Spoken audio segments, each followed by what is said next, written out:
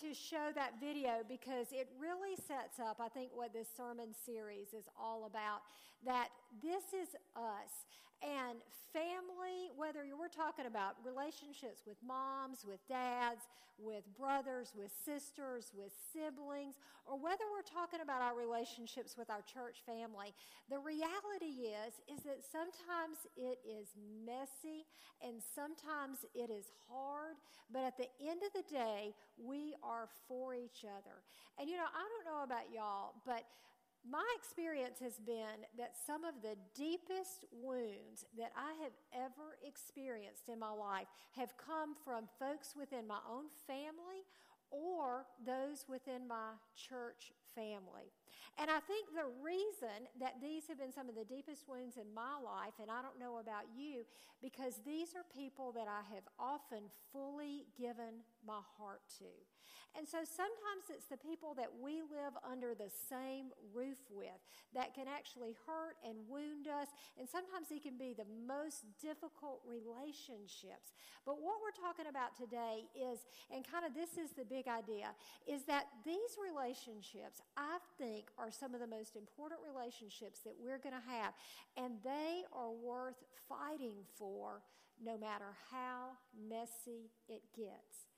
When I was in college, I wasn't great with conflict and that kind of thing. So if I had a disagreement with a roommate and maybe, it just kind of got a little worse, then my mantra was, well, May is coming. Do you know why I would say that? I could just get a new roommate the next year. And I remember after Mark and I got married, and we'd been married a little while, so all that to say is I didn't develop great skills in terms of working through my stuff. When I had an issue with somebody and it got to where I didn't want to work through it anymore, I just would check out. Well, I'd been married about a year or so, and Mark and I had had a few little bumps in the road, and I literally remember thinking, I can't get a new one. I got to figure out how to work on this, and of course that was a great thing for us, and that was over 30 years ago. So we have begun to work through those things. But I think the truth in that is that sometimes those relationships that are the very closest can be the most difficult. The story that we're looking at today in the Word of God comes from the book of Genesis, and it's about two brothers. And these are two brothers who had a conflict, who had a situation that was so severe, that was so hard, that was so unjust, what one brother did to the other, that I believe that both brothers had completely written each other off, any hope of reconciliation. And we're going to unpack this story just a little bit. And the beauty in this story, and the thing that I hope you see, is that even though they had no hope of reconciliation, was that God was not finished with their story. And God was not finished not only with their story with one another, but also the impact of the relationship between these two brothers and how their story impacts our story today. So who am I talking about? Two brothers. One was Joseph, and the other was Judah. Now, Joseph is the more famous of the two brothers. Y'all probably, if you've grown up in the church, if you've been to Vacation Bible School, maybe you've been in Bible study, you have probably heard about Joseph. You may not have heard as much about his less-known brother, Judah, but Judah plays this pivotal part in Joseph's story, and then in our story as well. So let's set this up. In Genesis 37, Joseph is 17 years old, and there are 12 brothers in this family. Abraham, Isaac, Jacob is the daddy. Y'all remember the family line. Jacob is the father. There's 12 sons, but he has a favorite son, and that is Joseph. And so he shows Joseph this preferential treatment. Joseph, he gives him this beautiful coat of many colors. And what happens in a family of boys when one is favored? Jealousy. That's right. It sets up the story because of what the dad kind of sowed these seeds within these brothers. So the brothers were off. They were taking care of the sheep. They had to, they didn't have pens. They were shepherds, so they didn't have like a pasture, but they would move them wherever there was grass and where they could feed the sheep. And so the daddy tells Joseph, he says, I want you to go check on your brothers. Now, many of you are familiar with this story. So he goes to check on his brothers, and they see him at a distance, and they basically say, ugh, we don't like him. What are we going to do? And so they take Joseph, and there is a well or a cistern there, and it doesn't have any water in it. And so they literally, I don't know, did they jump on him? What did they do? Tackle him to the ground? But they throw him into this dry well. And then what do these guys decide to do? They sat down and had lunch. Now, for 1 second, can you imagine that I know I have 3 sisters, and I have been mad at every single one of them at one point or another in my life. But I cannot imagine being so angry and so mad that I would tackle one of my sisters, throw them into a pit in the ground, and then callously sit there and eat my lunch with my other siblings while I heard my sister crying out in anguish for her life. Well, that's what these brothers did. And they are sitting there having their lunch. And as they look up, they see this caravan coming. And this is a caravan of Ishmaelites, and they're headed to Egypt. And Judah, okay, Joseph, really in the book of Genesis, Joseph is the one that we hear the most about. But Judah in this story, he's not the oldest, but for some reason, he seems to be the spokesperson and the leader of the other brothers. He seems to be the one that has influence. He seems to be the one that takes the initiative. And for whatever reason, his brothers follow his lead. And he says, and I'm going to pull up our slide right here so we can read it together. Judah said to his brothers, what gain if we kill our brother? He says, Joseph is there in the pit. We were going to kill him. And he goes, how does that benefit us if we do that? Very, very selfish. He said, what gain will we have if we kill our brother and we cover up his blood? He said, I've got an idea. Let's sell him. Let's sell him to the Ishmaelites and not lay our hands on him. After all, he's our brother, our own flesh and blood. And I think this is interesting right here, and this shows the leadership and the influence. It says, his brothers agreed. So they pull him out of the pit, and for 20 shekels of silver, they sell their brother. Now, can you imagine in that moment? Joseph was probably screaming. He maybe have been calling out to them, don't do this, don't do this. And they hardened their hearts. And I think that the guilt might have been even greater for Judah because he was the initiator, the ringleader. So they take Joseph's coat, they tear it up, they put blood on it, and they take it back to their dad. And they tell their dad, what here we found this. What do you think happened? And the dad assumes that Joseph has been killed by a wild animal. Now, for a moment, put yourself in Judah's shoes. He is watching his father now grieve over his favorite son.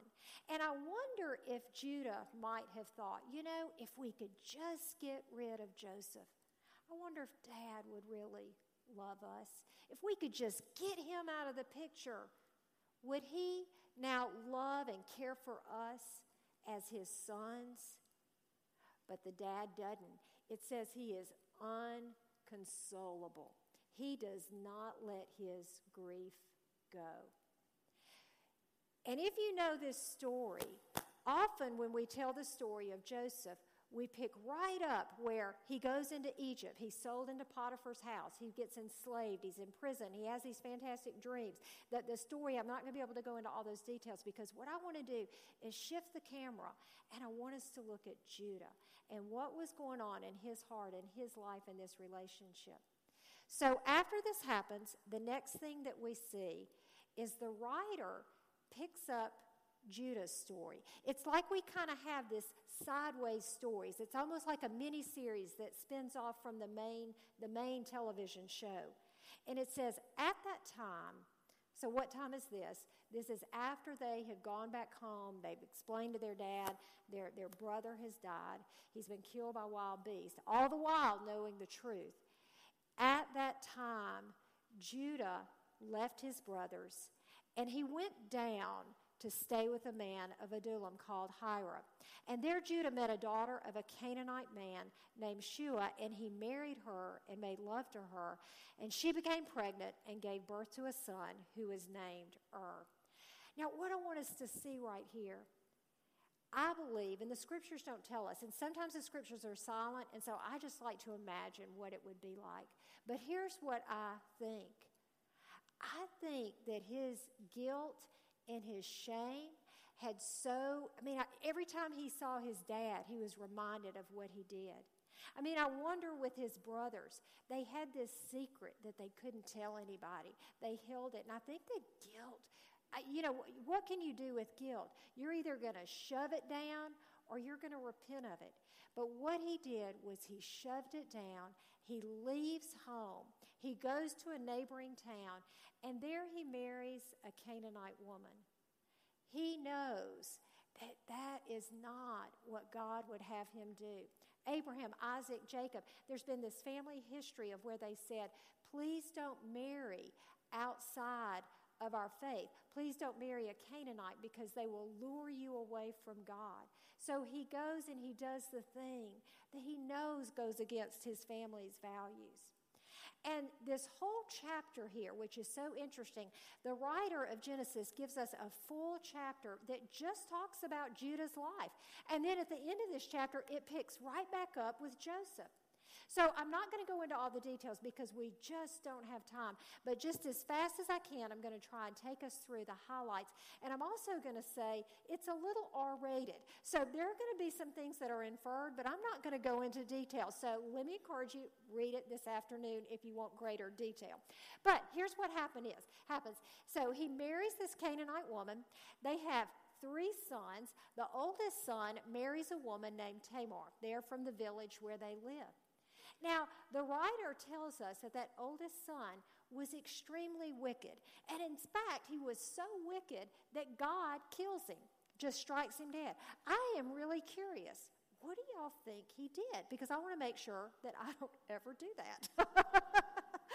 But anyway, we know that he strikes him dead. And so then Tamar is given to the next brother. This is a part of the custom that she would want to have children through the family lineage. I don't completely understand all that was involved with that. But anyway, then the next they don't have any children. So didn't have any children with the first son, doesn't have any children with the second son. And that is interesting. Let me encourage you to read it. I'm not going to talk about it in church, the details. But anyway, so he dies, and then Judah promises, he says, well, I've got a third son. He's too young to get married right now, but Tamar, you wait and grieve and mourn, and at the right time, I'll give you this third son as a husband. The reason this was important was because this was her economic safety net, to be in a family, to have children. It was Judah's responsibility to take care of Tamar. But instead, he sends her back home. He says, you grieve. He said, one day, you can marry my youngest son. Well, as the story goes on, of course he doesn't do this. Is this any surprise that Judah does not take responsibility? And so Tamar decides to take matters into her own hands. And again, don't completely understand all of this, but she dresses herself up like a prostitute, like a temple prostitute. She goes and waits beside the road where she knows one day that Judah is going to be passing by. She propositions him, and he says, yes, I will hire you. And they settle on the price. I just thought this was so interesting. The price was a goat. It's like, oh, that's the going rate now for an hour. Yeah, I just thought, okay, a goat.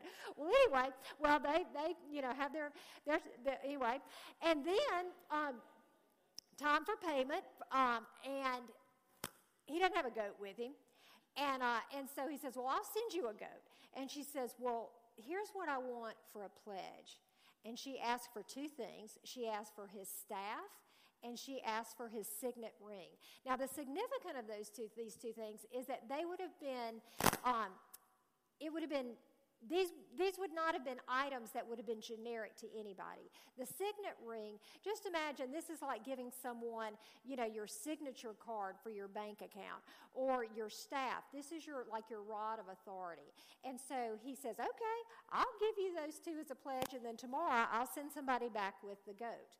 Well, the next day, or I don't know if it's exactly the next day, but anyway, he sends a servant and with a goat, and guess what? No temple prostitute. She's not there. So the servant comes back and he says, hey, no temple prostitute here. And he's like, okay, now I've been made the fool. Let's just not talk about this. We'll just pretend what? Like it never happened.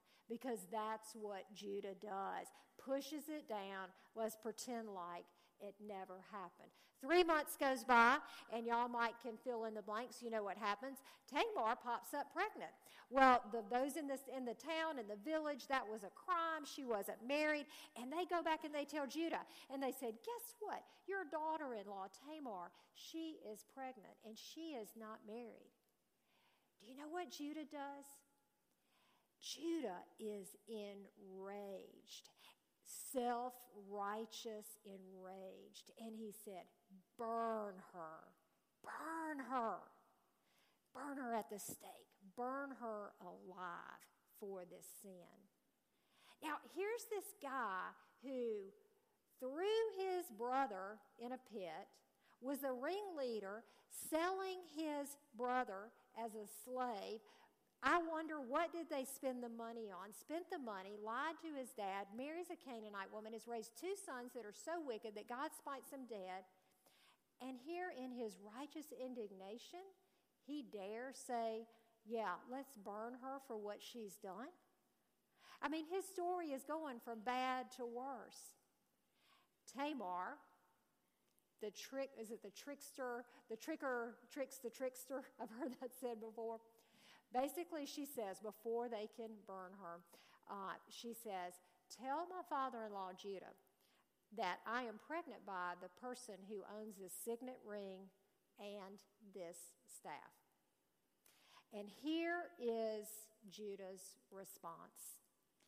He says, Judah recognized them and said, she is more righteous than I am, because I would not give her to my son Shelah. She is more righteous than I am. This is the first time in this entire story that we see humility, we see self-awareness, we see, and it's like, yeah, I am guilty. You see him taking responsibility for his actions. Now, what's interesting here is the writer pretty much just immediately closes this chapter. It goes on and says that Tamar is pregnant, and it talks about the twins that she has, but then their story is over. And then, boom, you pick right up into Joseph's story. And it's just a hop, skip, and the jump. Now, the next time that we bump into Judah, if you're familiar with the story, you know that Joseph, he's in jail, and through just the miraculous hand of God, he actually becomes second to Pharaoh, and there is this tremendous famine in the land. So Jacob calls his sons together and says, I need you to go to Egypt to get grain. So they go, and who do they have to go to ask for food? Well, it's their brother Judah. But of course, they don't recognize him. He recognizes them. And there's this interplay here that is really kind of mysterious. But basically, Joseph is kind of playing his brothers through this. He falsely accuses them of a crime. He plants false evidence, and they go back and forth. And there's all this mystique, all this he's just playing them there. But at the end of this story, and I'm going to kind of wrap it up, and I jumped over a lot of details. Basically, they're all hauled back into the palace there. Joseph in his full Egyptian garb, they have no idea who he is. But for the crime that he's accusing them of, he says, I am going to take your youngest brother, and he is going to be my slave for the rest of his life, and you guys can go on back home with the grain. Have you got this? Same brothers who sold Joseph into slavery. They are being given the option right here of hightailing it, running back to their dad, and leaving their youngest brother now to be a slave in Egypt forever. And here is what Judah does. He asks for an audience with Joseph. He says, can I talk to you? He bows down and he says, now then, well, I don't know what his title was. Let your servant remain here as my Lord's slave in place of the boy. Is this the same Judah? Is this the same Judah? Self-righteous, selfish, angry, unrepentant? Now then, please let your servant, talking about himself, remain here as my Lord's slave in place of the boy, and let the boy return to his brothers. How can I go back to my father if the boy is not with him? No, do not let me see the misery that would come on my father. Over 20 years have passed since he told his dad a lie. Over 20 years have passed since he callously sold Joseph into slavery. Over 20 years have passed, and he is a changed man. He's a repentant man. He's a humble man, and he's a man who is willing to take responsibility. Responsibility when he had not even committed a crime himself. He had been falsely accused. And y'all, I think that the entire Joseph story, and I would even say the entire book of Genesis, hinges on this moment right here in what Judah just said. Because what Joseph does next, up to this point, he has not revealed to them who he is. It says that he's been very emotional, and he will go off and do it in private, and then he'll wash his face, and then he'll come back out hard with the mask on.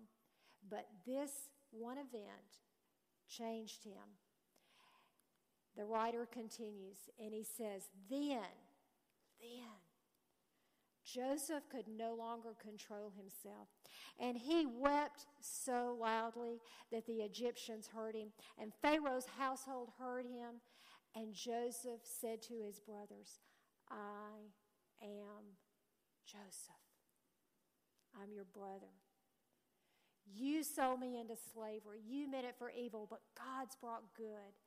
God sent me here before you to be your Savior.